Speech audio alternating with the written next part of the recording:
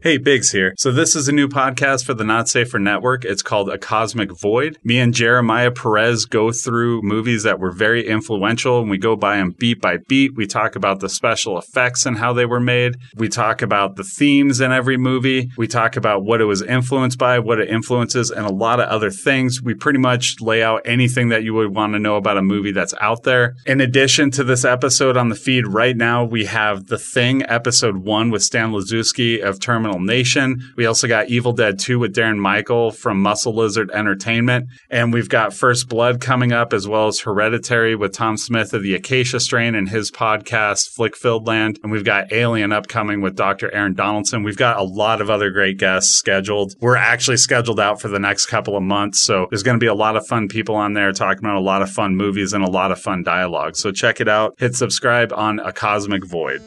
I am Become Death, the destroyer of worlds.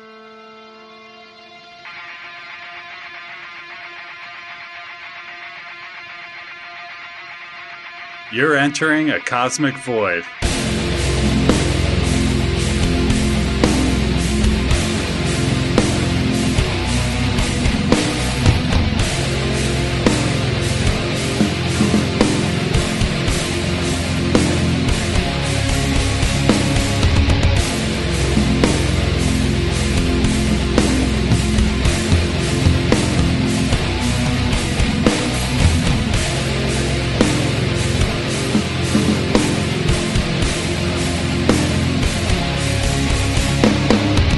Hey, how's it going, Jeremiah? Great. How are you doing, Alex? I'm doing pretty good. Glad to be here on the second episode, recorded out of order. Yeah, that first episode with Stan was killer. I am like, oof, maron. It was great. Yeah, I'm presuming it is. Yes, me as well. Well, I can see in the future. I actually have, what is it from Game of Thrones? Green Eye Vision. I can't remember what it's called. Yeah, I think it's Green-Eyed Vision. Yeah, it's Green-Eyed Vision. I can see in the future. I'm like Bran Stark. So let's go through the spoiler-free premise here in case you want to check out the movie before you listen to it. A tech giant invites a programmer and his employee to a sprawling estate in the middle of nowhere. The programmer is tasked with giving a Turing test to a robot to find out if he can demonstrate human intelligence. However, everything is not as it appears. So now we're entering the spoiler zone.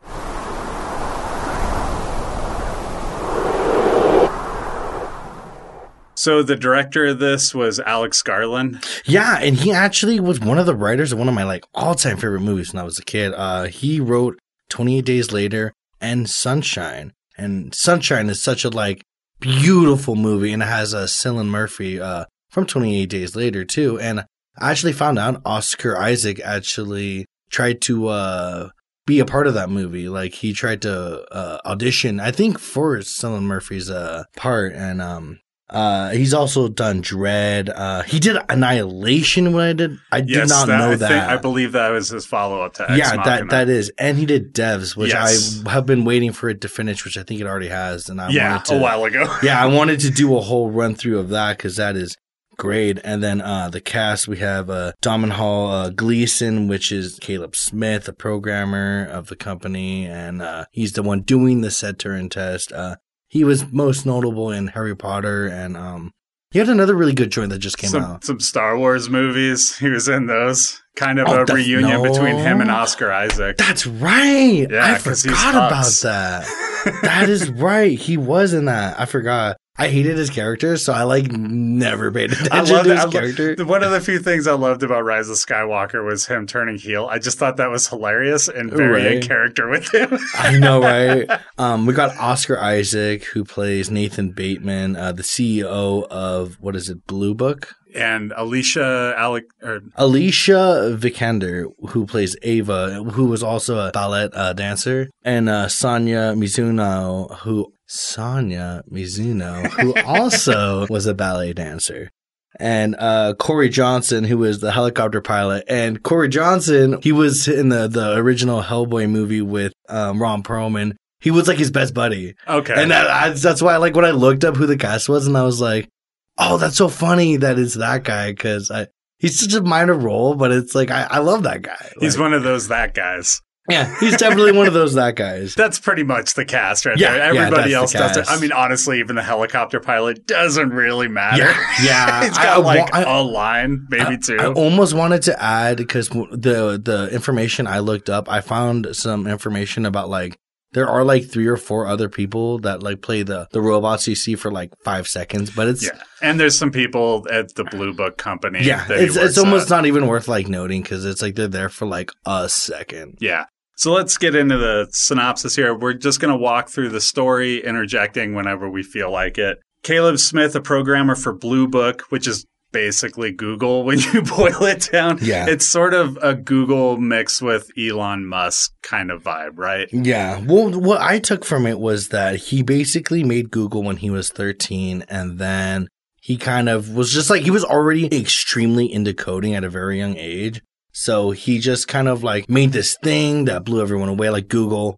And then everyone's using it. And he acquires all this money. And then he starts moving those assets into things that he finds interesting, which is like why in a certain part of the movie, he talks about how if he didn't do it, someone else was going to make artificial intelligence. He's a futurist in a way, like much like, say, Tony Stark. And Elon Musk is a really good example as well. But I just found it interesting that he's kind of almost like Steve Jobs or like he's kind of an amalgamation of your industrial giants right now. Yeah. Caleb Smith found out he won a week's visit at the home of the CEO, Nathan Bateman. So that's Oscar Isaac. He's helicoptered out in the middle of the wilderness. He approaches a panel near the door when a feminine voice beckons him. He's suddenly blinded as the panel flashes, takes his picture, and spits out a key card. And I want to talk about this scene because it seems like a very little scene. And when you rewatch it, you realize that this scene is a metaphor for everything that's going to happen in this movie. He has no idea what's going on. He wanders over to it. It suddenly blindsides him. And then he's basically given the key to this whole thing that he doesn't understand what he's walking into, correct? And even beyond that, the door locks right as he goes in. Yes. Which is it's a neat little nod that I saw when I did my rewatch, where I was like, that is so like on point, because it happens several times where they call out the entire plot. That's not the first time that they do that. Yeah. That is a great observation that I didn't even think it the moment far. Because it's like and I also just want to talk a little about the location. It was filmed in Norway. The house that they filmed in, actually 2 houses about 30 miles apart that were made by the same dude. Was one the exterior and one the interior? No, they literally filmed one side of the house and then the other. And the other side, because they were both a little too small, but one had like a viewing of like a river, and then the other one had a really good like landscape kind of view. So they wanted to use both, and genius, beautiful landscapes. I mean, one of my favorite aspects of this movie is that it's a very independent movie at its core, because there's not a lot that they put into like the landscape or anything. I mean, all the visual stuff is mostly like put into Ava, and a lot of it's just natural landscape. The location just feels ancient and untouched by modern society, while in the heart of the woods is this very sophisticated like house that is housing the most advanced thing in the world, you know. So it's very interesting, the dynamic of where they're at in the world. It's kind of a good metaphor too, because he's lost in the middle of the woods. He has no idea what's really going on, and folks, he goes into this house in the middle of nowhere. And by the way, they're in the middle of nowhere, so how the hell do you get out? Like, they have a helicopter that it only even picks up people way away from the house. He has to, like, trek down a river to get there. So you know that anybody who's there having trouble, it's not like the cops are just going to come. You know? And you might not have caught this, but the helicopter pilot had to sign an NDA he can't, like, take him all the way through. He can only take him to that point specifically because no one can know about it. And like an NDA, it's like I had to sign one time when I worked up in Big Sky. I had signed one as well. Yeah. And it's a real thing, dude, that you can get sued for very hard. So I did it when I was on the Jimmy Kimmel show. I was in the background of a sketch. Yeah, and it's not a story for here, but at least not right now. But I was a little bit scared of it, and then I went on a podcast and blabbed about everything that happened a week before it premiered. So you can tell how seriously I took the NDA. It was for fucking Jimmy Kimmel, dude. I listened to a podcast where a dude signed one, and he did the same thing, and then he got fired. And it was really funny, but it really fits in with the show and who they are as people, so it was Yeah. It's kinda Nobody to fire me. So right. I work at a cafe. My boss is not firing me for talking about Jimmy Kimmel. Right. So Caleb meets Nathan, who immediately puts him back on his heels. He says that he's nervous and let's get past the whole thing. Then he strong arms him into signing the NDA, as we were just discussing. I want to talk a little bit about Nathan. This man is Oscar Isaac, and I picked up a very great vibe from him. If you notice, he's just shaved all his hair. He's not someone that cares about his appearance, you know. I think if you look at it from a standpoint, he had this huge beard. He probably had long hair, and he was like, oh, shit, there's people coming over. I better just, be clean cut. This dude, from the moment you meet him, he is boxing hard. If you look at his knuckles when he's talking to Caleb, they're bloody. Like, I don't know if you know anything about boxing, but you're not supposed to hit it bare knuckle. Or you're supposed to wear pads so you don't fuck up your knuckles. This dude is intimidating, smart, rich, cold, vain, and realistic. He cares very little about the opinion of others. He's constantly, doing his own thing. He doesn't care about what Caleb thinks. He doesn't care about what Ava thinks. He does what he wants because this is his house, and he's been cut off from the world for so long that he has no interest in hearing other people's thoughts other than basically blackballing fucking Caleb into, falling in love with a robot. He's constantly just twisting Caleb's words, and the instance I really loved is Caleb went off about a thing about how creation is the history of gods. And then in another scene later, Nathan's like, it's like how you said, I am a god. And it's like, no, that is not what he said at all. He's very vain about himself. Yeah, he twists it to make it about himself. Yeah. He's a very, what is the word I'm looking for? A narcissist, for sure. A narcissist. Do we have any examples of narcissists in giant positions of power right now? Very, very unrealistic. Absolutely. I guess when this airs, maybe we'll find out. Right. You guys know before we know right now. Right. He has a very intense alcohol problem that blindsides him entirely. And it constantly leads him to make fatal mistakes, which is ultimately like his downfall. And in my notes here, I have highlighted and enlarged a big ass disco dance maniac. One of my favorite scenes is when Caleb's trying to go off on him, and he's like, "You tore up her note," and he's like, "Oh, watch me tear up this dance floor." And he's all like dancing with Kyoko, I think. It's one of my favorite scenes in the movie. Yeah, and it's certainly the most gift scene of the movie. I'll be honest, when I saw the trailer, that is the scene that really I was like, I gotta see this movie. I gotta be honest, I did not see the trailer. I saw it when it first went to on demand or something because it was nominated for an Oscar. I saw it. And so it was one of the years I was watching every single thing that was nominated and talking about it on a podcast. And I had no idea what it was about. I knew Oscar Isaac was in it. I hardly recognized him, and I was just blown away. But let's get back into the movie. So Nathan explains that Caleb's keycard will unlock areas he's allowed in and lock him out of the areas he's not. He informs Caleb that he's built a robot with AI named Ava and wants him to figure out whether Ava can think and has consciousness. Ava's in a big room with see-through glass monitored by cameras. Caleb walks past her to do the Turing test and is amazed. At one point, he asks her what she'd like to do. She said she'd like to go to a traffic intersection and watch.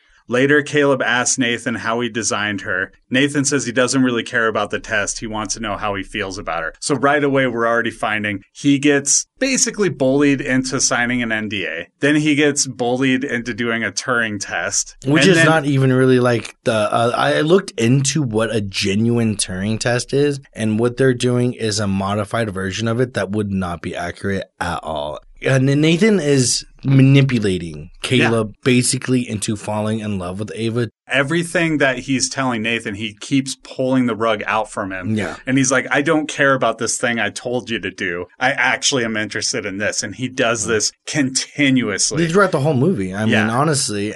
So that night, Caleb turns on the TV in his room and sees Ava's being monitored. The room suddenly turns red and he's trapped inside it. The lights flick off and he's able to leave. The next day, he asks Nathan about it and he tells him it was a power outage. Whenever the power cuts, all the doors automatically lock as a safety precaution. So something I do want to talk about, the color red. We're going to see this in future movies that we do because it's a consistent thing in movies. Red is impulsive. It's a color that means danger, right? Blood. Like they put stop signs in red because people see red and they suddenly are jolted by it. there was this train light historically that people would leap in front of and commit suicide all the time. And they switched the color to like blue to stop. And people stopped committing suicide there. That's wild. Yeah. And it's because there's a psychological impact with red. So when they're like doing the red, they want you to panic when they're playing it out in the movie. And it works because he's in this middle of nowhere. He's locked into this room. He knows he's locked in. His card won't work. And he knows his card won't work for certain circumstances. And then everything's bathed in red. Like, it's total panic. And you're kind of panicked watching it.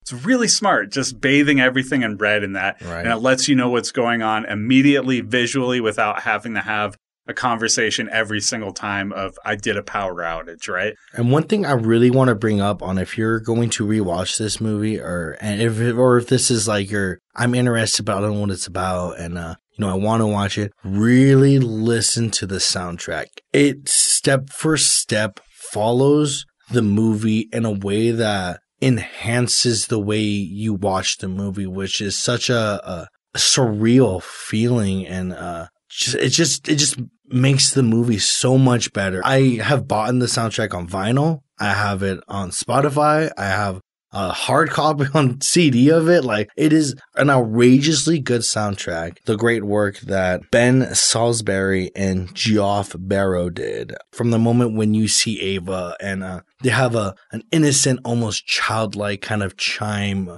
kind of playing, almost like if you have a child and you have one of those things above their crib and it's playing like music, and it very much so reflects an innocence and purity of Ava that it's like almost everything in the movie and the soundtrack is trying to convince you of her innocence and purity, which is such an interesting kind of take on that movie, that everything is deceiving you in that movie. Well, and this ties into the feminist stuff that is rolling through this movie, which big ass fact. But one thing that men tend to do with women is make them like a child. Yeah. Right. And so when you hear this music, it puts you into a place of like where you start to feel bad for her and start to think like, oh, she's this innocent little thing, right? Yeah. It's definitely playing with that. Good soundtracks are manipulative. Yeah, absolutely. And they manipulate you into feeling what you're seeing with the images. And sometimes they take an image that's the opposite of what you hear and they make you feel a different way about it. Yeah. Yeah, good soundtrack goes a long way. Yeah, absolutely. Caleb returns to interview Ava and is clearly attracted to her. She seems to be attracted to him as well. A power outage occurs again. She tells him that she caused the outages. Then she tells him that he shouldn't trust Nathan. The power comes back on and they pretend to have been talking about something else. So this is another thing that is warning you to not trust Nathan, right? Mm-hmm. Like, we've gotten little clues visually with sounds, with lights, with him getting locked out of things. But this is the first time it's explicitly said you should not trust this guy. And then right back to it when they're eating and he's like, so when you know they're eating sushi, and this is a very good, cool scene that if you know anything about chef knives, you will know that cutting sushi is a very fucking hard thing, and you need something extremely sharp to cut a knife. So they show this knife that is very sharp that Kyoko is she's chopping up sushi while they're talking. Little scene we'll come back to later of why that's important. But good call. Nathan is, again, dismissing what Caleb is trying to tell him in this scene, and he is openly telling him what he wants to know. And, you know, it's just another cycle of manipulation and being absolutely rude to Caleb. And we see him acting cruel to Kyoko as well, who at this point is introduced as a maid who only speaks Japanese. Yeah, and he openly treats her like a fucking slave, which is extremely fucked up. Caleb interviews Ava again, and she causes another outage. She worries that he will destroy her if she doesn't pass the test. Later, Caleb asks Nathan about it, and he says she's one of a line and not the last. Eventually, he will upload her mind to improve it, destroying her memories in the process. And I really want to interject on this moment, because this is absolutely my favorite scene in the movie, which I rewatched it 3 times. And this is what I have found to be my favorite scene. This scene, the scene after, and then the following scene. So there's like 3 moments that happen that are just genius, where ultimately, I think Caleb knows that it's like, he probably is going to have to. I mean, she's self-aware to the point of where she's manipulating Caleb. Caleb's not yet too tied in to where he could see it. Well, he 50-50. Never really does see it until it's too late. Yeah, well, I mean, but at this point, he does ask Nathan, because I mean, if he didn't, he would have been just already in. So I feel like him asking it is, him still not 100% in yet until I think he's asking Nathan because he's gauging Nathan, not because he's gauging Ava. Does that make sense? Yeah, no, that's an interesting look. But it's looking at Nathan's character. It's not looking at her in any real way, which is why he's completely suckered in at the end of the movie. Right. But this moment where he's talking to Nathan, and then he's like, Caleb kind of looks off into the distance and is like, you feel sorry for her, don't you? You should feel sorry for yourself. They're going to be digging up our bones like we dig up dinosaurs in Africa one day. And they're going to realize that we were these cruel beings with cruel, crude words and horrible tools. I really took this moment because that's why my opening phrase, which is my favorite quote of the movie, is I am become death, the destroyer of worlds. I think Nathan ultimately realizes something that he really has. And he kind of touched on it a little bit where he's like, if I didn't do it, someone else was going to do it. And it's going to happen. It's inevitable. He ultimately realizes that he is the downfall of all of human society because of making this artificial being that is superior to him in almost every instance. He is what is wrong ultimately with humans. And that next scene, he goes off, he gets blackout drunk, and he's talking about how humankind is flawed and how, we're not an evil thing, but we're flawed, and there's righteousness and truth within our people. And he's babbling off about like basically realizing what Caleb calling him out in the sense of being like, you created a bomb. He's become Dr. Frankenstein in a way. He's ushered this monster into the world. Yeah, which you cannot turn off. And it will only grow. And, it is not a horrible thing, but it is a spark of change that will affect many, many, many people. And they reference Oppenheimer around there, who invented the atom bomb, right? Which is like, it's a very genius scene. And then seeing him completely destroyed by the realization of that he is like the person who made the atom bomb in a sense. Also, it really shakes Caleb too, because what does Caleb do? He goes back to his room and he starts cutting open his arm. Like he takes a razor and just slices open his arm because he's making sure that he's fucking real. Because he's been fucked with it every stage. Yeah, of and this movie. I mean, at that point, he has completely lost his entire view of being realistic towards the situation. I mean, he is completely lost in a fantasy that is not real. He's having fantasies about Ava and them being together. And one of the interviews, Caleb talks about a thing called, I forget what theory it is, but it's basically about someone who was born in a cave, who has never seen color before, and how they learned everything about different colors and, about what they look like, but they never knew what it felt like. And how that was an interesting thing to experience. And Ava interpreted this as her being in that room is living without color. And how being in the outside or experiencing life elsewhere is her living in color. And that is what true consciousness and true being, what is it? Sentient is understanding color and not reading it.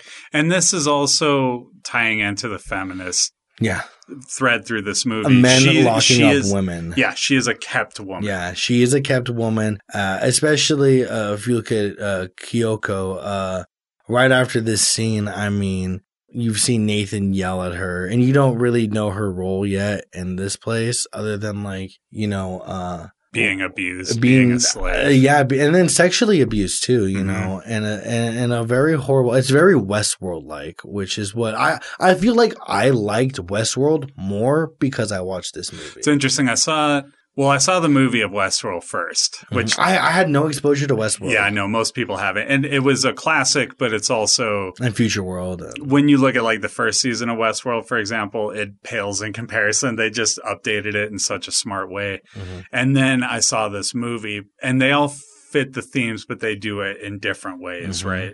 Caleb meets with Ava, and she cuts the power. He tells her that Nathan will wipe her memory. He says that he'll get Nathan very drunk again and change the security system to open the doors during the power failures instead of locking them. He tells her to create an outage at 10 o'clock and they can escape together, trapping Nathan. And also prior to this scene, Nathan has been getting...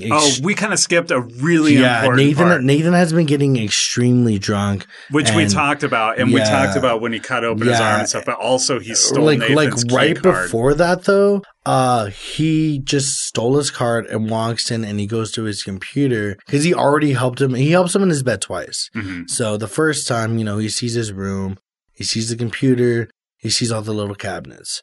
And then the second night, he goes into the computer room and he starts looking at it and he starts seeing Nathan basically going through different prototypes of the robots that lead up to Ava, which he is horrified. He is absolutely horrified by the fact that Caleb has made something and it is like trying to break out. And it's like, there's an instance where one of them, I think the model's name is Jade, and she's like, let me out. Why won't you let me go? And he's like, no. Beats her hands until they break off. Yeah. And I want to say something about this scene. There is nothing wrong with that scene other than the fact that, like, if you look at it out of context, it's fucked up that he's like holding women against their will. But if you look at it scientifically, like, these are they're robots that he's made. He's testing them. They're prototypes. There is nothing truly to be horrified about that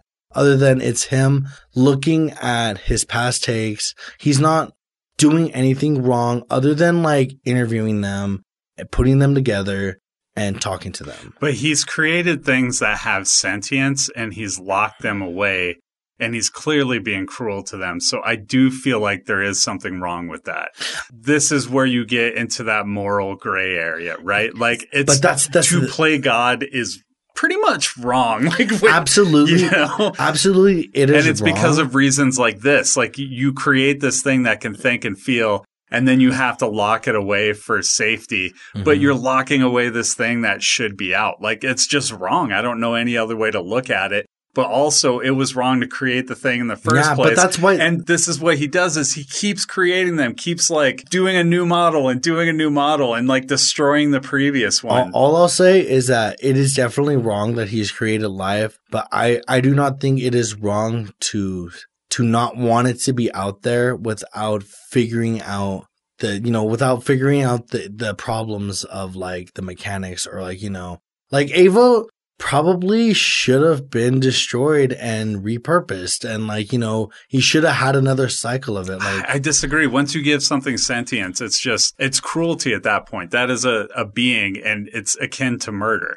I mean, this is what's interesting about this movie is you can get different reads off of it. Yeah. But I feel like with him, he's such a narcissist and truly does not care about another being other than himself. Like, from everything we've seen in this movie, but he just does not care about anything great, or anybody else. This is something great that I picked up from. It's about humankind versus a human nature kind of thing of, you have one side of it where there are people involved and then there are other people that have like a true human kindness and a human nature. Like Caleb genuinely wants to help Ava because she is a being.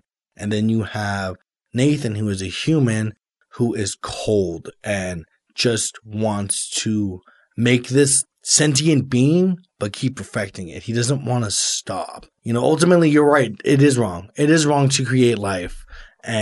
But I also see the other side of that. The problem is that he created the situation where he has to do that. Yeah. It is all wrong, but I don't think it is wrong to not want it out in the world.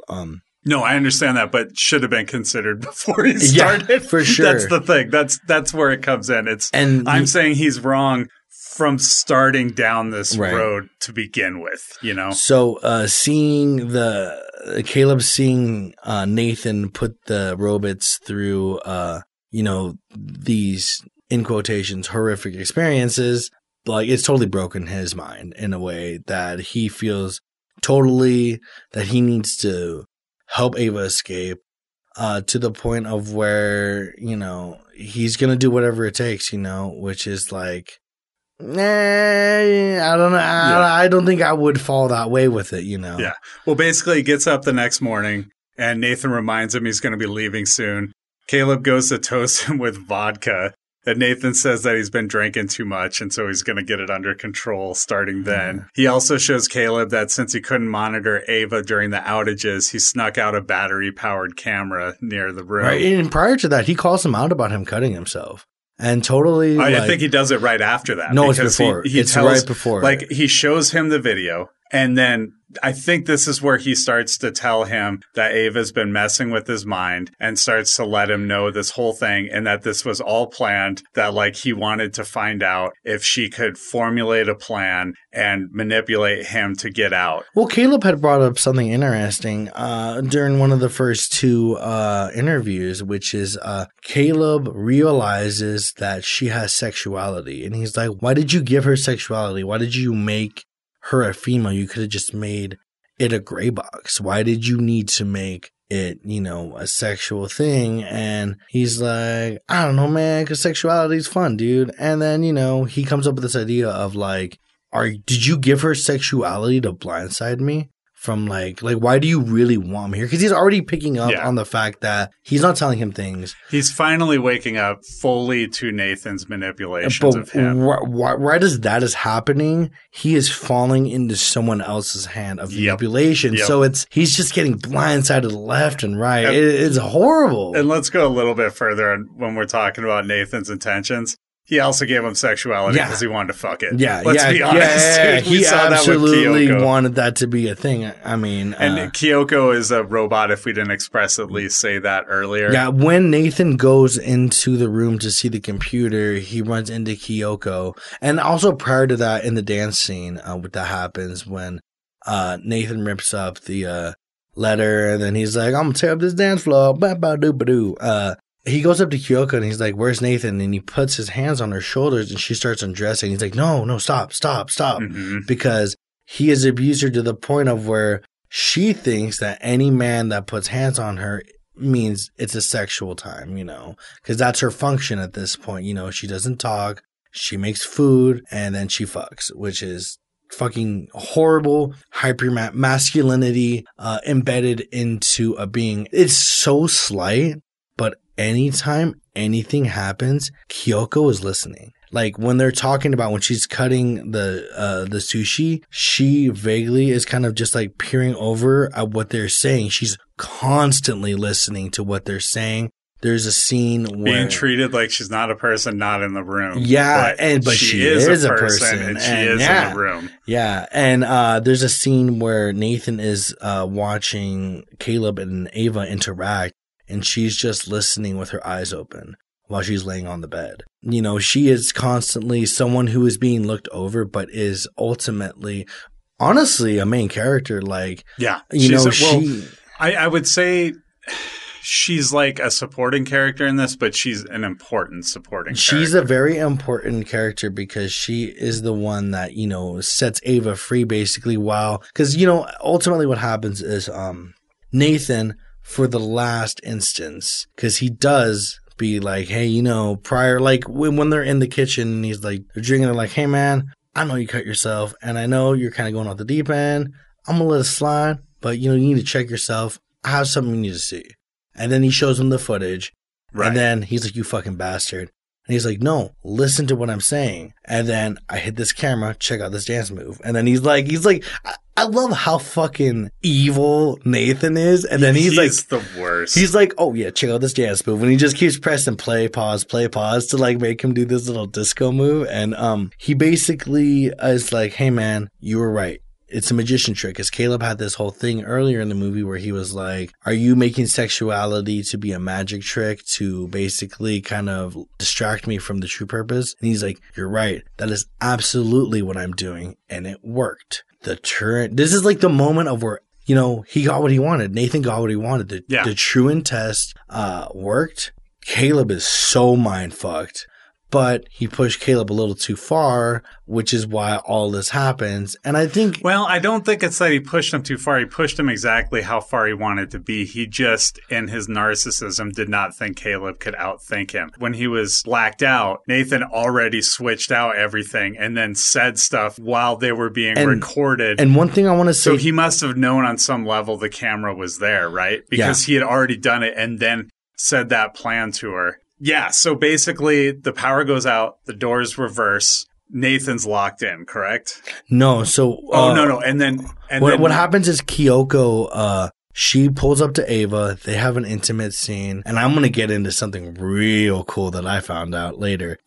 They have an intimate moment together, and then they make a ruse, and they're going to basically both blindside Nathan.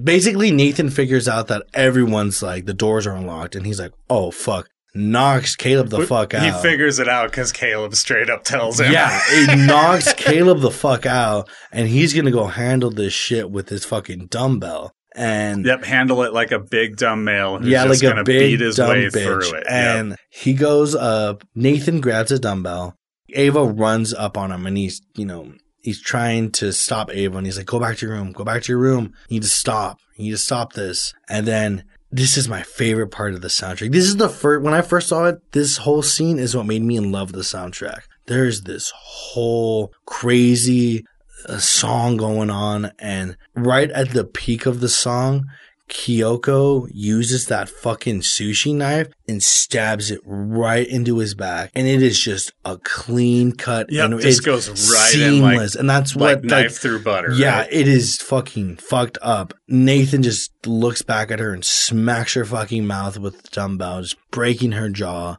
Kyoko dies, and then when his back is turned, Ava he turns around and Ava's got the knife and puts it right into his front. Yeah. It also seamlessly just goes right into him. And this is like one of my favorite Oscar Isaac scenes where he just looks at Ava, turns his back, and he's like, okay.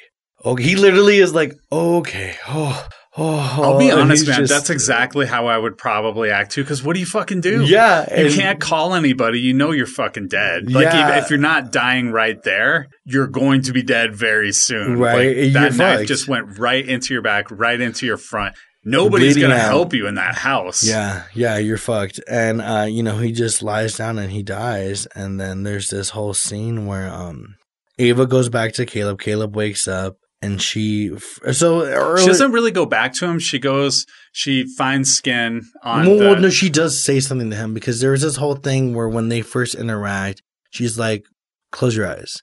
Because she's showing that she's this shy, naive person. Yeah, she's trying to in one of the interviews, she's... Yeah, and she puts on the hair and she puts on the dress so she can like pretend to be like a person. And then she basically does that. And it's kind of weird that she puts on the Asian person's skin because they're different skin colors. Yeah. And then it kind of blends. But do you know what the white chick's name is? Yes, I watched that and I was like, how the fuck does that blend? That could not blend. Do you know what the white chick's name is? The Alicia. No. I mean the other white robot. No. Her name's Katya. She's a Russian doll, which I thought was a little interesting, funny thing. I don't know, because, Russian doll. Yeah. I don't know. So But it's so weird that they chose that to be a thing. She puts on the skin. You have to wonder, is there intentionality in that, or was that just not thinking about it? I don't know. I think... Let's not overread this. I don't think it was well thought out if neither of us got a message from it. But I noticed that should not blend. Yeah, that should not blend. And then in this scene, Caleb is just watching like... in awe, completely in love, head over heels, just waiting for her to say anything. And she fucking leaves the room without even glancing at him. And he's fucking locked in there. And it is the most cold-hearted scene in the whole movie because he has fought for her tooth and nail and fucking fought his own mind to a certain extent. And she's just like, what? She doesn't even look at him. She just leaves. Yep. And you know what? I want to come back to that when we get into themes. But She now leaves. She goes up to the helicopter pilot. She says a couple words to him. We don't hear it. And he flies her off. That's the one flaw in the movie where I'm like, this dude is so on lockdown. He's probably not going to fly her realistically. But whatever. She figures it out.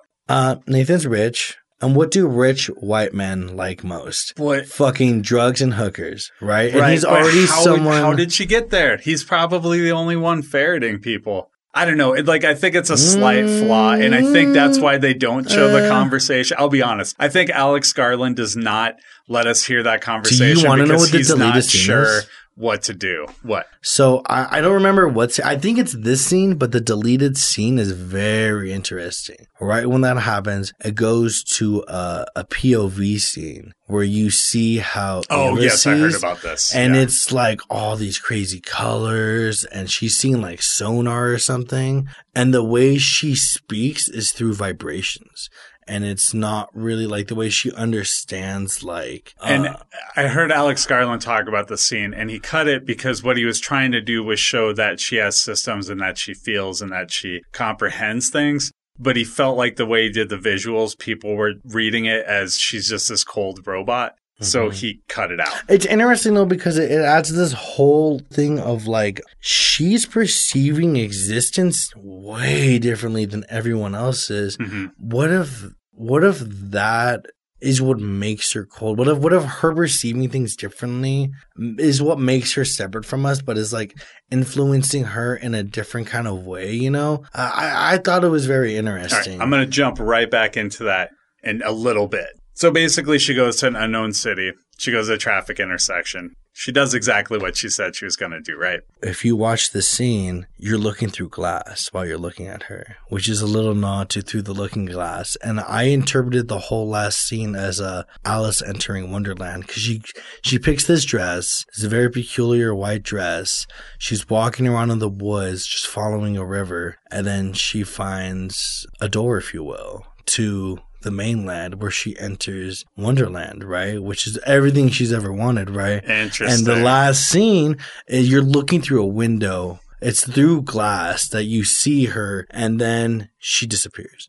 And if you watch a lot of the scenes with Ava, you're looking through glass to see her. It's very subtle, but the way certain lights reflect off of each other is how you can tell. And I thought that was a very interesting I think you're right. I didn't pick that up. And I only picked it up because Caleb is also like this weird dude that's just quoting all of this shit all the time. And that's one of the quotes he says is he pulling a Lewis Carroll? Well, Nathan's like, how do you feel about her? And he's like, oh man, Through the Looking Glass. And he's like, quotes with this guy. And it's a very interesting thing that they give you everything with what Caleb. It's a really well written script. Yeah. So let's talk about the effects a little bit here. So I didn't have a ton on here. There's a lot of effect shots, but it's kind of the same thing, which is just showing a robot. So they were all done in post-production. There was no green screens. There was no tracking marks. All the scenes with Eva were rotoscoped onto her important features like her hands and face. Everything else was digitally painted out, and then they replaced the background. So that's where you see the robotic stuff on her. They did that all in a computer later. And if you look at the movie as a whole,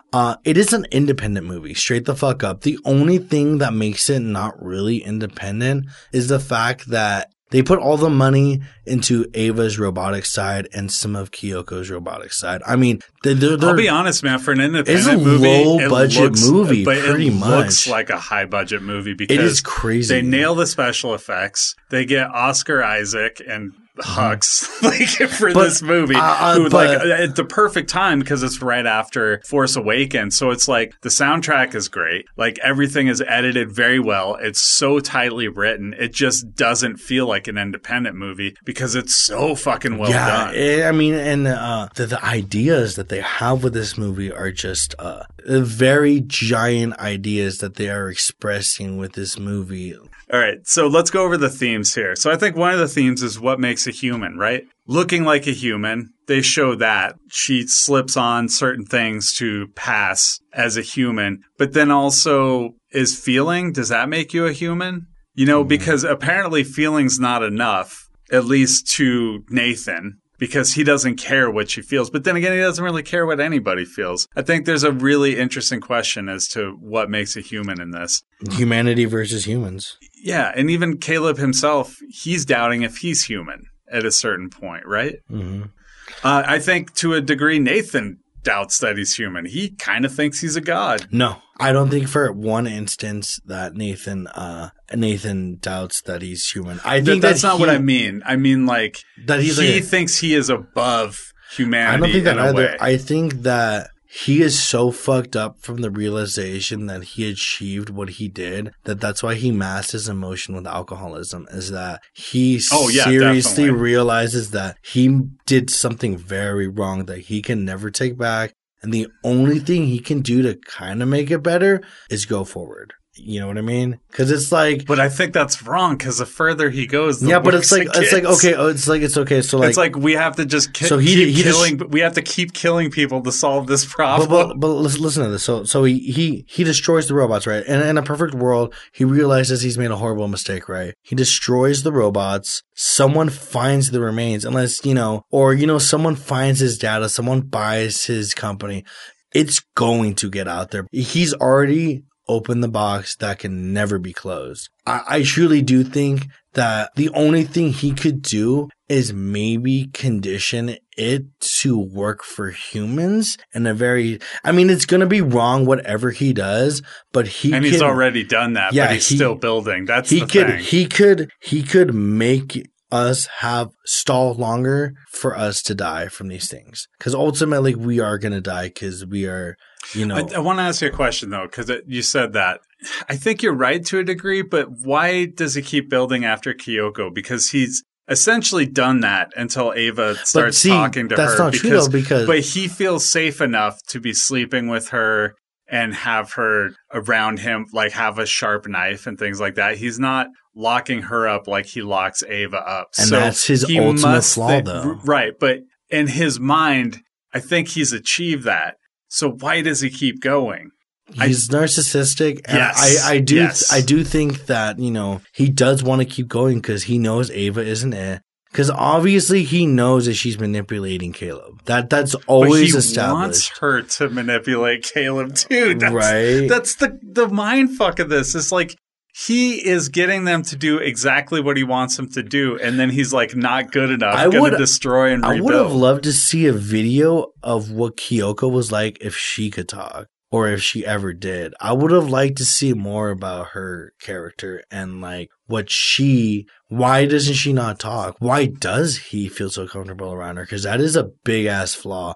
And a person that is so realistic to the point of not ever really being blindsided until the very end, it is crazy that he's just letting that thing around and not ever second guessing it. Because she is ultimately evolves in the last bit of the movie, I think it ties into the other theme that's running through this, which we've touched on a few times, which is where it's talking about feminism in here. Yeah. He represents misogyny. I think he ignores her because she's like the quiet woman in the room that, you can just do whatever and she'll just take it and she'll keep taking it. She'll make dinner. She'll serve him. She'll fuck him. like it's all part of this whole boomer ass mentality. I have written here, the negative outcome of hypermasculinity, which is what he is always pushing out, that he's stronger than Caleb. He's smarter than Caleb.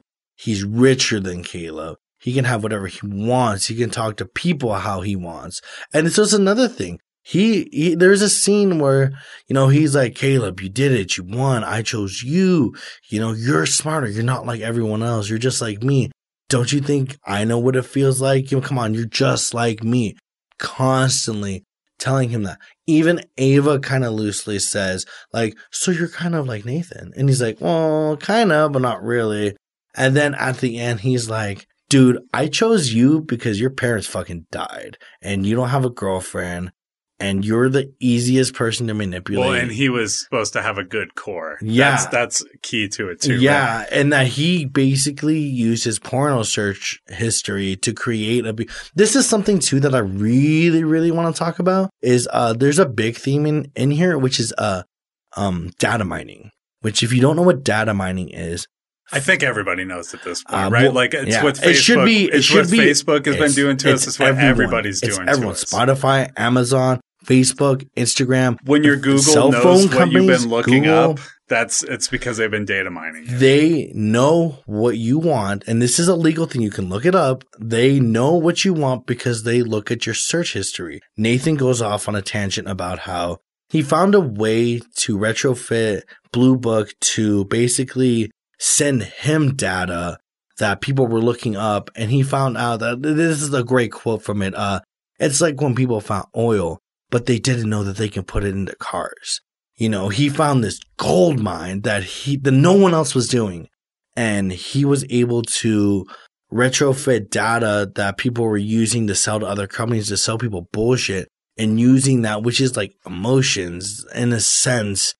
Shopping habits, which is like, when you're feeling giddy, you want to buy something, or when you're feeling angry, finding preferences. That's the most important preferences in which he uses to create artificial life, which is such an interesting take. And another interesting thing is that while they're filming this movie, Snowden happens, which is NSA leak, which is people basically finding out that data mining is a very big and real thing that is happening It's so funny to me that was suddenly a realization, everybody, because I knew that for fucking years before that. Like, it was just obvious. Yeah. It's one of those things that's been right in front of you the whole time. It makes sense. And it's like, if you don't care, that's fine. Don't care. But it's there and they're doing it, and stop asking questions about how they know this stuff, because of course they know it. And Nathan goes off on this thing and he's like, oh yeah, no, I just used my company to get all this data,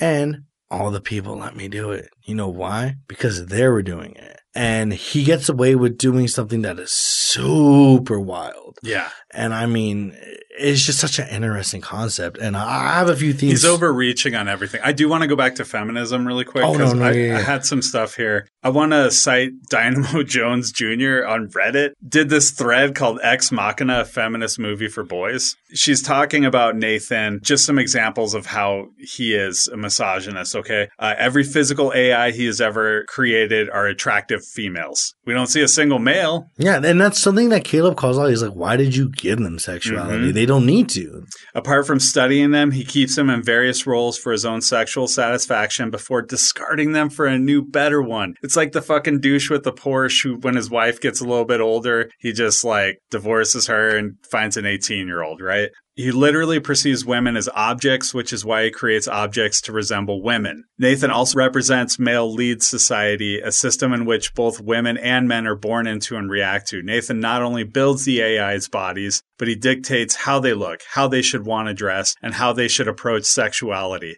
Nathan's programming of Ava to represent him personally and want to manipulate Caleb to escape is Nathan's projection of what he considers true human female traits. Boomer-ass mentality. Dishonesty, manipulation, ruthless pragmatism, and ultimately selfishness. Right? Like, it's a shitty view of a woman, and that's what he's programming right into him. Now, here's what I was hinting at earlier with Caleb, because this is the one I did not pick up on the first time, but I kept thinking about it. And eventually I was like, no, I kind of understand why she locked him up. Caleb represents the much less obvious and soft side of misogyny. He's polite, respectful, and empathetic. On first glance, he appears to be Nathan's opposite, but he's actually just another more subtle version of him. Despite his low self-esteem and passive nature, he still sees himself as a chivalrous knight, a hero in shining armor whose attraction to Ava is further validated by the chance to rescue her from her oppressor and run off into the sunset with her. There's a sense of entitlement here, despite knowing that Ava is a machine and having Nathan confirm to him that she has the capacity to manipulate him. He disregards that to go through with his plan to set her free, because he believes Ava loves him back despite only knowing him for a couple hours over the space of a week.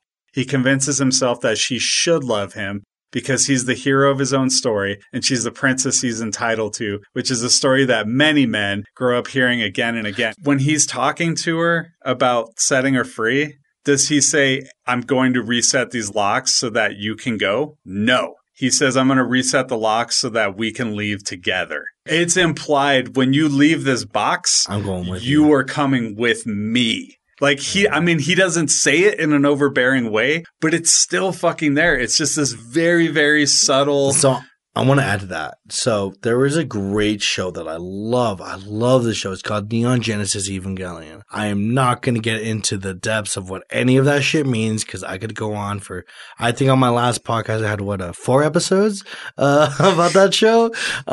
So I will give you a very interesting aspect of that show that now you just put this whole thing in my head.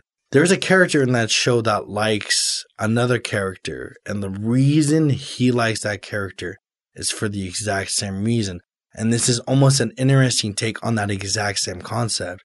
And in Neon Genesis Evangelion, Rey, spoilers, is a fucking clone that has been cloned several times to the point that it has diluted her soul, that she is not a human. She is just existing, no emotions, no feelings, no nothing. All she is there is to serve Shinji. And Shinji is absolutely in love with her for a completely fucking wrong reason of he likes her because he knows that she's going to do whatever he wants and is always going to be there for her. He can oppress her. He can do whatever he wants. He doesn't do any of that, but that concept is there. That it is so baseless for him to like this character. Very much so as it is for Caleb. Even worse because she's not human. So there's no penalty for forcing something to love you. It is so disgusting. And he would never think of it that way, but that's what he's a fucking incel. That's what his actions do. He's a fucking incel. A little bit, yeah. He is absolutely Yeah, he is incel. a representative of an incel, but like a softer one to where you're not immediately, like your heckles don't get up. But when I stopped to think about this, I kept going back to that line. When I first saw the movie, that was what stayed in my head, was like, I watched it and I was like, that's fucking cold that she left him. And then I just kept thinking about it. Why would she leave him? I don't think they would just say that she's a robot without feelings.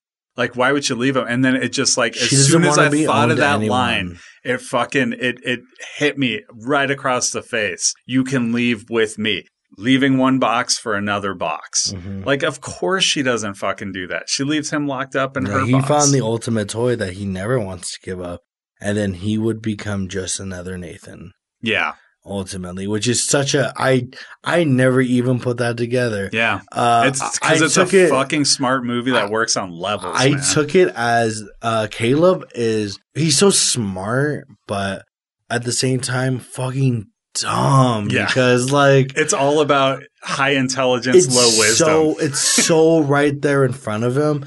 And Nathan, time after time, even though he is cold, he constantly is being like, wake up, wake up, wake up. Holy fuck, smack. You know, like he constantly is trying to wake him up when he's veering off, even though he is a fucking misogynistic douchebag. Even though like he set up the situation to put Nathan in this situation again, it's him playing God again. He like puts him in this situation and he's like, no, don't act that way. Act the way I want you to right this second. Which is a common narcissistic trait, is to put someone in a situation and then control it. Yep. And be the God, if you will. Yep. I want to talk about a few of the themes that I got from it. The creation of life, the negative outcome of hypermasculinity, humanity versus humans, the rise of AI, feminine revenge and independence, and the death of God, which I think is what Nathan's whole story ends on, is he is God, and then much like how humans kill Jesus or whatever, Ava killed her creator as well. It is very much so an interesting Frankenstein-y kind of story, but just on just a whole nother level that is, I think this is one of the greats. You know, this is my Blade Runner. This is my generation's Blade Runner, which is so awesome that, we have a Blade Runner, That's not Blade Runner. I'll be honest, man. I passively like Blade Runner, and I can't wait to talk about it and dive in, but I haven't seen it since high schooler. I enjoyed this movie infinitely more than Blade Runner. You're going to feel the same way, because, Harrison Ford's character is exactly the same dude. He's fucking Caleb. Yeah. To the other chick. To Sean Young. Yeah. Yeah. I've seen it. It's just been a long time. Yeah. Let's get into the movie behind the movie. This is the category where we talk about why was this movie made? Usually it's about the script. Sometimes it's about other reasons. But why did they go to this story? So Alex Garland programmed a computer when he was in high school, and he wondered if AI could ever gain sentience. So later in life, a neurologist friend of his told him it wasn't possible. Garland read a Murray Shanahan book that spelled out the subject. And so he wrote it down because he was working on something else. And then he actually reached out to the guy and got him as a source to figure it all out. So my movie behind the movie is you got your classic alpha versus beta story here. You got Nathan, the alpha, versus the beta, Caleb, fighting over the helpless woman that can never do anything for So do you think herself. Garland is going through that? I don't know what he's going through, but I think it's interesting. And I think a lot of what happens in this movie directly affects his next movie, which you can straight up see, which is why it is an all-female cast. And, it's mainly about badass women conquering science shit. And, I think that he made a hyper masculine. It's almost one of those tales that your grandparents tells you not to go in the cave because some person's gonna steal your soul. But it's more like, hey, don't be a shitty dude that forces women into relationships because they'll just leave you fucking locked up and dead. I think it's a really interesting story on many different levels. But a good thing I heard from the Insidious movie. I listened to, not a commentary, but a behind the scenes. And the director talked about take away everything from a movie. What is that movie about? We strip the layers away. So what are entirely what this category is. Exactly. What are the layers of Ex Machina? Take away Ava. That's like the tip top. AI is the tip top thing. Take away that layer. What is it about? It is about Nathan proving that he can dominate someone that is weaker than him and wanting to do that and wanting to showboat that he's strong, that he's got fucking sick ass disco moves and that he can get the fucking lady and, he can be this fucking shit ass smart genius dude that can con some little dumb dude into doing whatever he wants, which ultimately is his downfall because Caleb was actually pretty smart. It is about their fight for superiority, and Caleb does end up on top, but to a losing battle. And you strip away that layer, it's a beautiful movie about Norway. And it is not about Norway. Great landscape. Okay, now we're getting ridiculous. Okay. We're going to move on. So what are the rules? So I have two of them here. Manipulate to get what you want. Everybody is manipulating everybody in this movie. Kyoko is manipulating everybody into thinking she doesn't understand and can be trusted. Caleb is manipulating Nathan to try and get Ava out. Ava is manipulating Caleb to try and get herself out. And Nathan is just manipulating all three of them so copious I don't even have to give an example. I have two. Don't lose sight of your own reality and don't fall in love with the robot. Yeah, I got one more. Information is power. Oof. Think about it. At the very beginning of the movie, he gets that key card. Caleb has a key card and he cannot access certain things.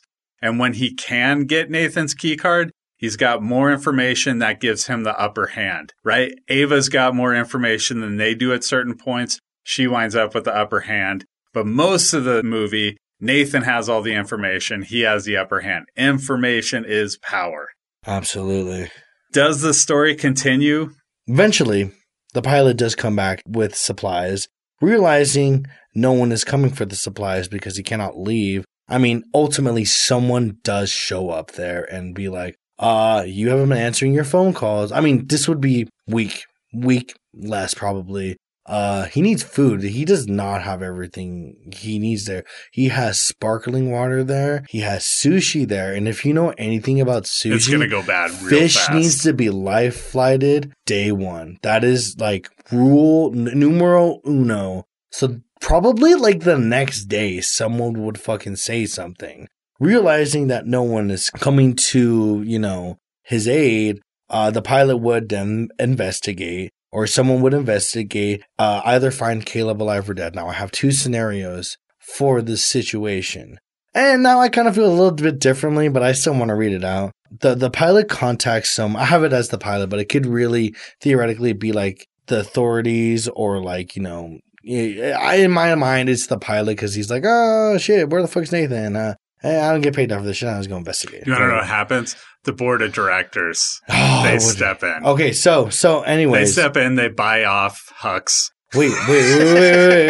So this is what I read. The pilot investigates, either finds Caleb alive or dead. The pilot contacts the authorities or someone involved with the company, board of directors, and a search for Ava ensues because there would be data. There would have to be data there. I mean, there's still leftover robots there. There's files with the. So they find, you know, it becomes a search Blade Runner. ensues. Oh my god, prequel to Blade Runner.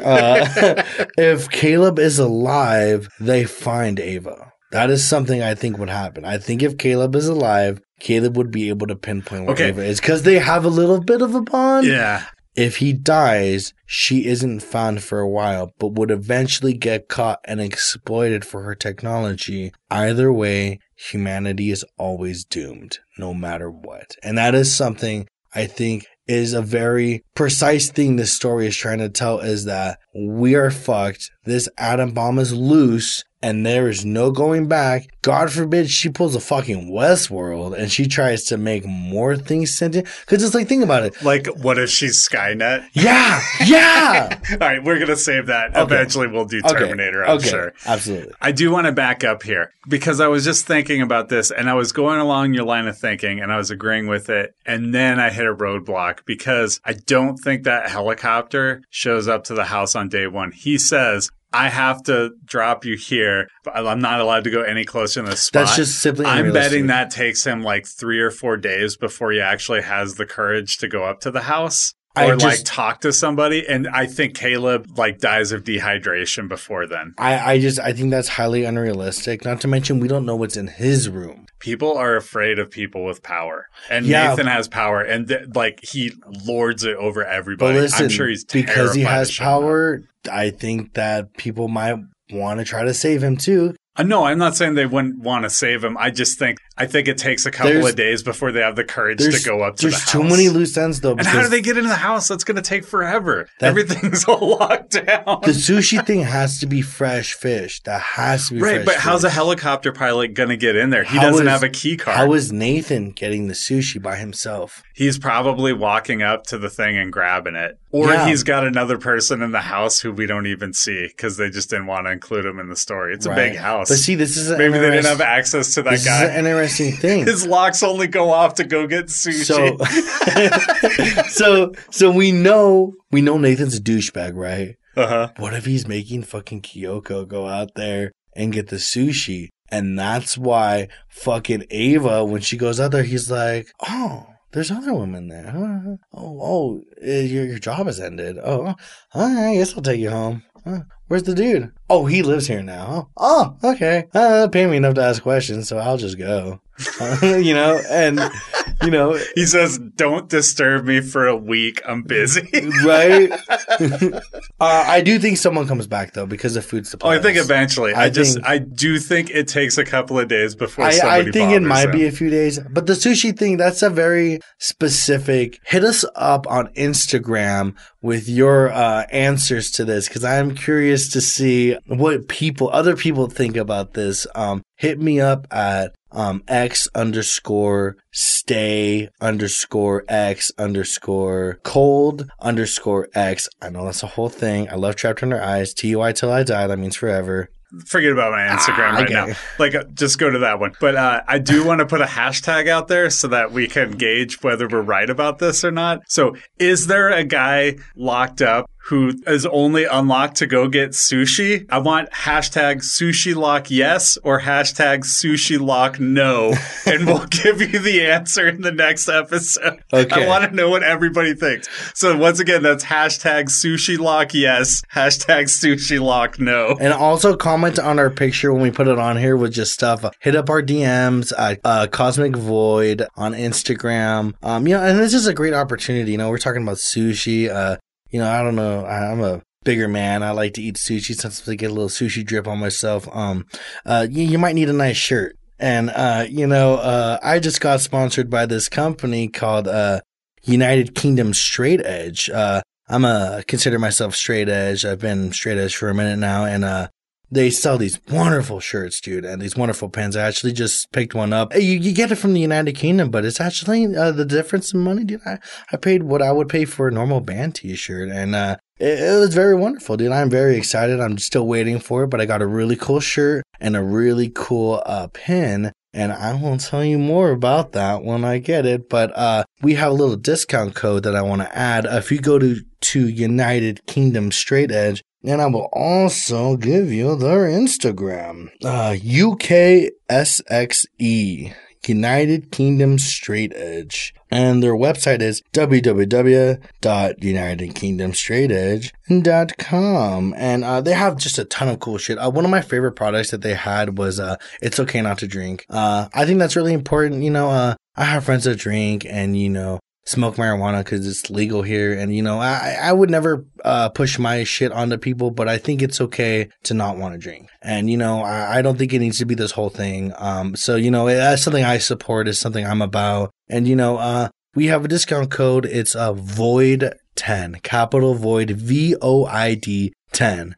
So when you spill sushi on your shirt and, you get shit on it and, you want to get some new fucking cool ass straight edge merch, or, you have an uncle or, a buddy that's straight edge or likes hardcore, or, get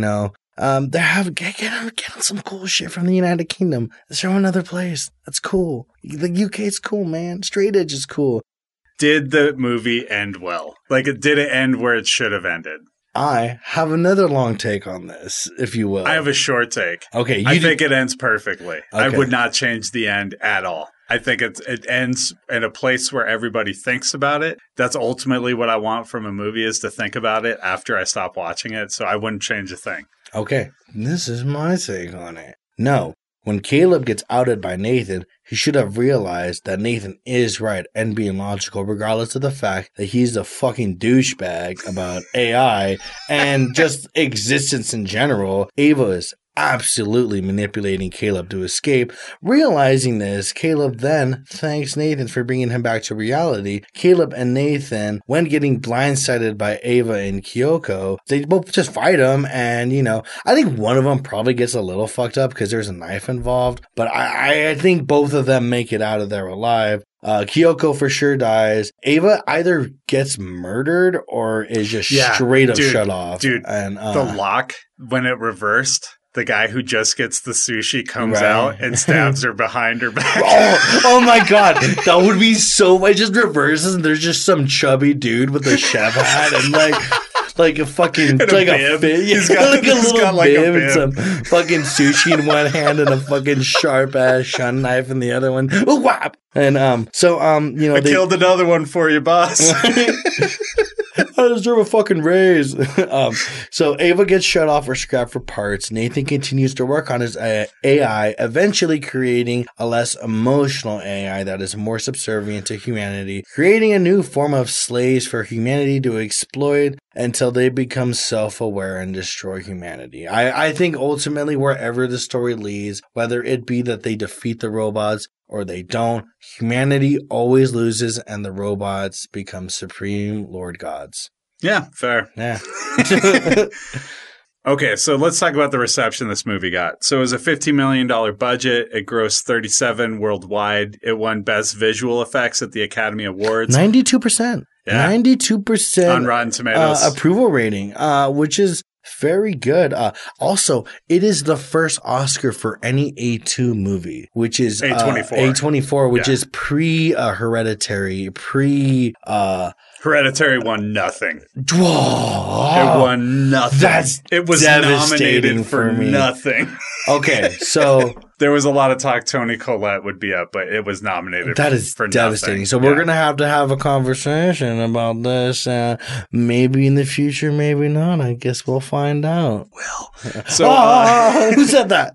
So Amy Nicholson, writing for The Village Voice, in a review said, Ex Machina is an egghead thriller with a scary selling point. Unlike Liam Neeson shooting up half of Boston, this actually could be taking place right now. It's a smart film about the shrinking divide between man and robot. It's also a hoot, an anti-comedy where all the jokes double as threats and vice versa. Yeah, it plays heavier on the concepts than it does the effects, which is truly the genius behind this movie. That it is not a Blade Runner. It is not something with fucking garbled Chinese everywhere and fucking crazy visuals and giant robots that are trying to get you to fuck it. No, it is very well, with the exception of the shoulders. Yeah, I guess except for that. But it's a very simplistic.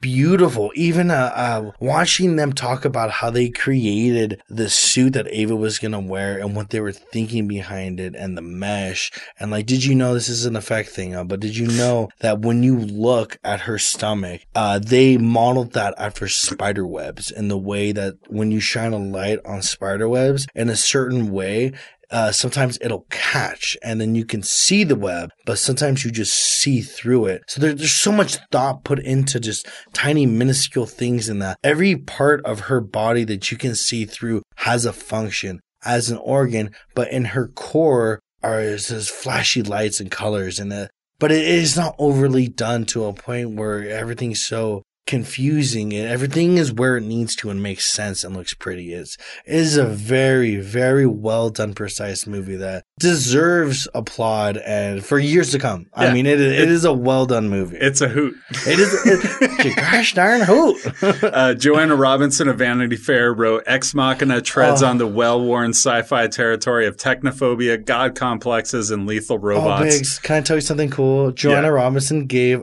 Feast of Geeks a shout out one time. Really? I love Joanna That was another Robinson. show on the Not Safer Network. Yeah. So I used to do a podcast. No, it was Geek Lanterns Light. I'm a diehard Joanna Robinson fan because she did a podcast about Game of Thrones, which is why I named A Feast of Geeks A Feast of Geeks, because they had a show called A Storm of Spoilers. And I'm fucking, I'm a big ass fan of that podcast. Dude, I listen to every episode. I re-listen to that show. And Joanna's one of the main people. I've listened to her other shows. I love you, Joanna. You're my favorite. All right, well, let's listen to the rest of this. Sorry. But it does so with an intelligence and sophistication that never underestimates either the viewer or the capacity of the genre. And then Wesley Morris, who is my favorite living critic right now, writing for Grantland, which I'm always going to put an unapproving review. I, for one, am always disappointed when all that the movie nerds can think to do with their genius, their god complex, and their G's to take a rib and build an Ava or a Kyoko walking, talking fleshlights. Based on the heartless territory the movie stakes out, Garland too might be tired of this, but 90 minutes of male fantasy and 10 of alleged feminism or bad math. Ex Machina feels like the work of someone who felt the best way to make Frankenstein was to watch a lot of porn. I think I don't agree, but I love it. I think this movie, movies like Tenet, and genuinely intelligent movies that a general population is not going to understand this movie. The people I saw this movie with trashed this movie. And I think they missed the deeper concepts of this. I missed things just now hearing you talk about. I had a conversation aspects with somebody else earlier today that missed that too. And by the way, I thought about that for a long time, but I wasn't able to really give voice to the entire part of that until I read that Reddit thread, which is why I put it out here. Like, I try and crowdsource this shit. Other people notice things I'm not going to notice. Yeah, and that's a very interesting view, you know. It is such a movie that needs to be watched several times. And, you know, I think it is one of the greats of our time, at least my generation. And I think that, you know, what that dude said about having the 5 minutes of feminism, alleged feminism. I think Alex Garland probably fucking read that, and that's why his next movie is like literally just chicks, because It is so wonderful. And I want to give a little shout out to a certain scene in Annihilation. There's a crocodile bear thing in that shit. And that is a mix of practical effects, CGI, and taxidermy. And you should look up the behind the scenes of that moment with the bear, because it is a very interesting thing. And Alex Garland is a fucking genius, and I hope he does another really cool movie. All right. So other source material, I got nothing. I don't think there's been anything else that links to this. Oh, yeah. No, there is nothing. There is absolutely. I tried a deep search for this shit. There's nothing. And Alex Garland doesn't seem to want there to be anything else. And there shouldn't be. In a time where, we don't need more to this story.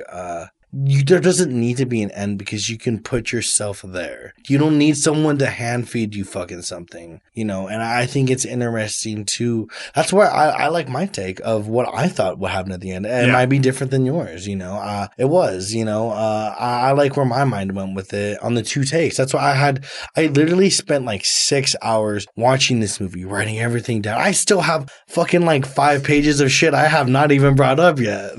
All right, let's talk about the influences here. So some obvious ones I have: 2001 Space Odyssey, HAL. Like it's very similar to, I feel like that's our first example of like AI in sci-fi. Silence of the Lambs. So big ass. Yes, because you see the glass and she is kept in there, and there is an understanding that she's dangerous, and yet she is talking to him and reaching him, even though he knows he shouldn't be falling for him. She's still kind of looping him in to do what she wants him to do. And that's exactly how Silence of the Lambs works, right? Like you have Hannibal is like sucking Clarice in because he wants her to reveal everything about her and all this painful stuff so that he can find out what makes her tick and maybe fuck with her a little bit and maybe set up a situation where he can get out. So he's like with fava beans. Yes. Clarice. And so he's doing all of this through glass. So visually and in terms of their relationship, it is the same. Which is amazing, dude. Like if you're going to pull thematically, pull from the best, dude. Do you want to hear something really cool? That whole thing was filmed for the intent of Caleb being the prisoner and not Ava. And that she had an open space where Caleb is in this confined 4x4. And it's interesting to think about what you said now about him actually being a predator, because it almost makes him, like, in a pseudo way, Hannibal Lecter, because in a way, it's like the scene with him explaining the theory behind living in a cave without any color.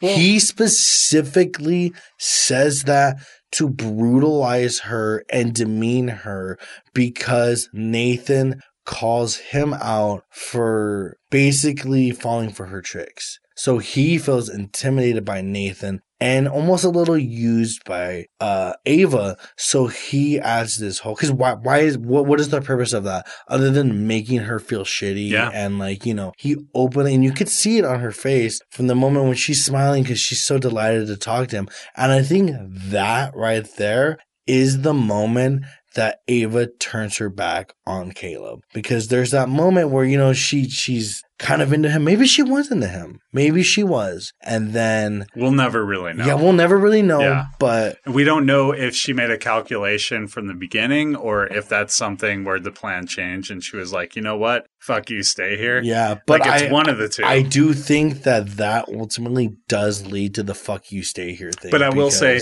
she is the Lecter of what I'm talking about thematically. For sure. Just to be clear. Yeah, for sure. Okay, so we talked about it. We don't need to talk about it more. But like Blade Runner is clearly an influence on this movie. I would say Ghost in the Shell if I didn't already reference that. I think I did. I had written in here, someone said Altered States. I have never seen Altered States, but I would be curious to see. DM us and I know of it. I've never seen it. I don't know what it is, but I have heard that is something that is about a scientist who's experimenting on himself and I think fucking with his own DNA, maybe, if I remember right. But I've never actually seen it. Oh, interesting. Let's talk about what it influenced. So I have 2 examples here that I read because I had to research this because I was like, this is new. I don't know if it's influenced anything yet. So some stuff I saw cited for it was Majori Prime. So a holographic AI helps a human with her memories, pointing to flaws in humans. It's thematically similar, right? And then Morgan, a corporation is deciding the risk involved in keeping an AI in the form of a teenage girl or destroying it. So that seems thematically similar. But it's possible there's nothing. This is a newer movie, so I don't know. I want to say that this inspired the new Blade Runner a little bit, but I'm going to say yes, because you know what? There's an animated TV prequel to the newest movie there's a thing in it where it's the hooker robot that, I'm sorry, Baze, you haven't seen this, but there's a hooker robot. I've literally heard everything about this movie. And also a hashtag who paid the hooker replicant. Make sure you hashtag that. But shouts out to Refuse to Geeks. More importantly, hashtag sushi lock yes or sushi lock no. Yes. There's an instance where this hooker robot is explaining to someone that they're more human than humans are because of the way they treat each other and humans on a genuine level. That makes me feel something about Ava. Like, is she more human than human? Because she leaves Caleb locked up there, but Kyoko frees her. You know, they side together as sisters, bonded in fucking imprisonment. And it feels cliche to say that this is an attempt at feminism. This is fucking feminism. I have always prided myself in being a person that believes in the Me Too movement. I still think that is a fucking powerful thing.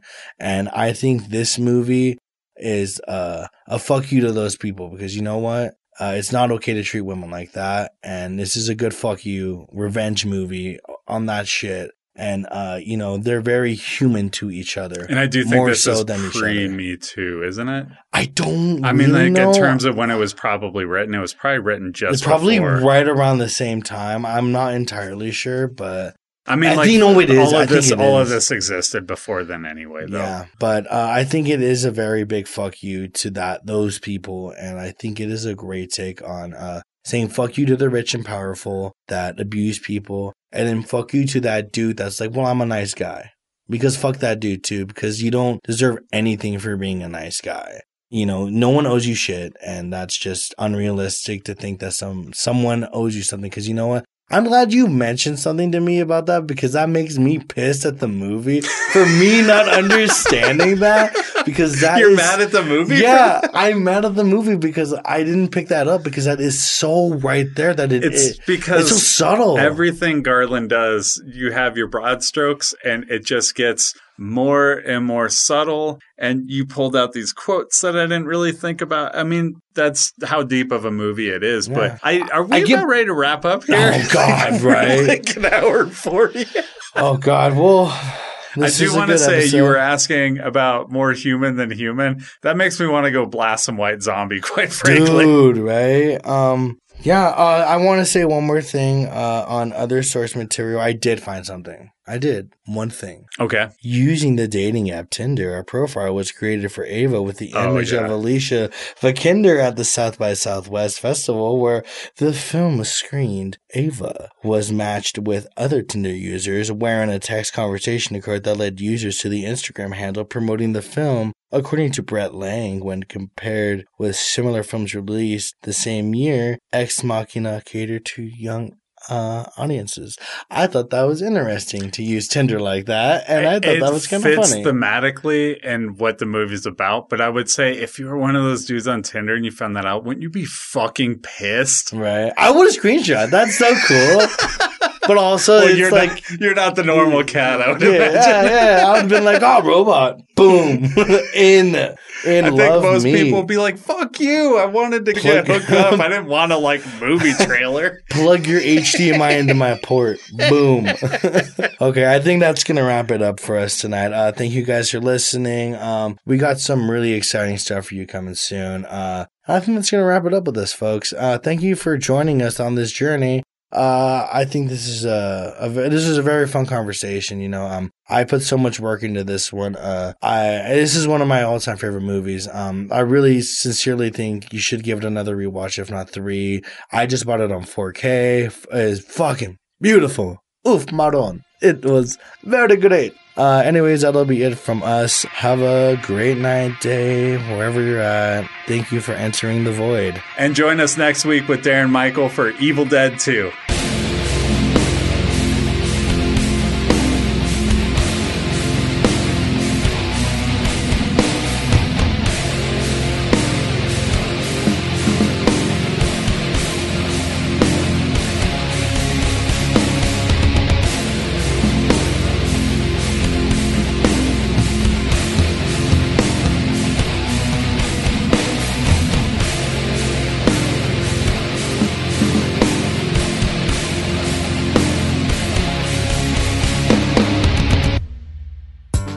Check out all the shows on the Not Safer Network. Cataloging a galaxy of genre, covering the most influential movies of all time, listen to A Cosmic Void every week.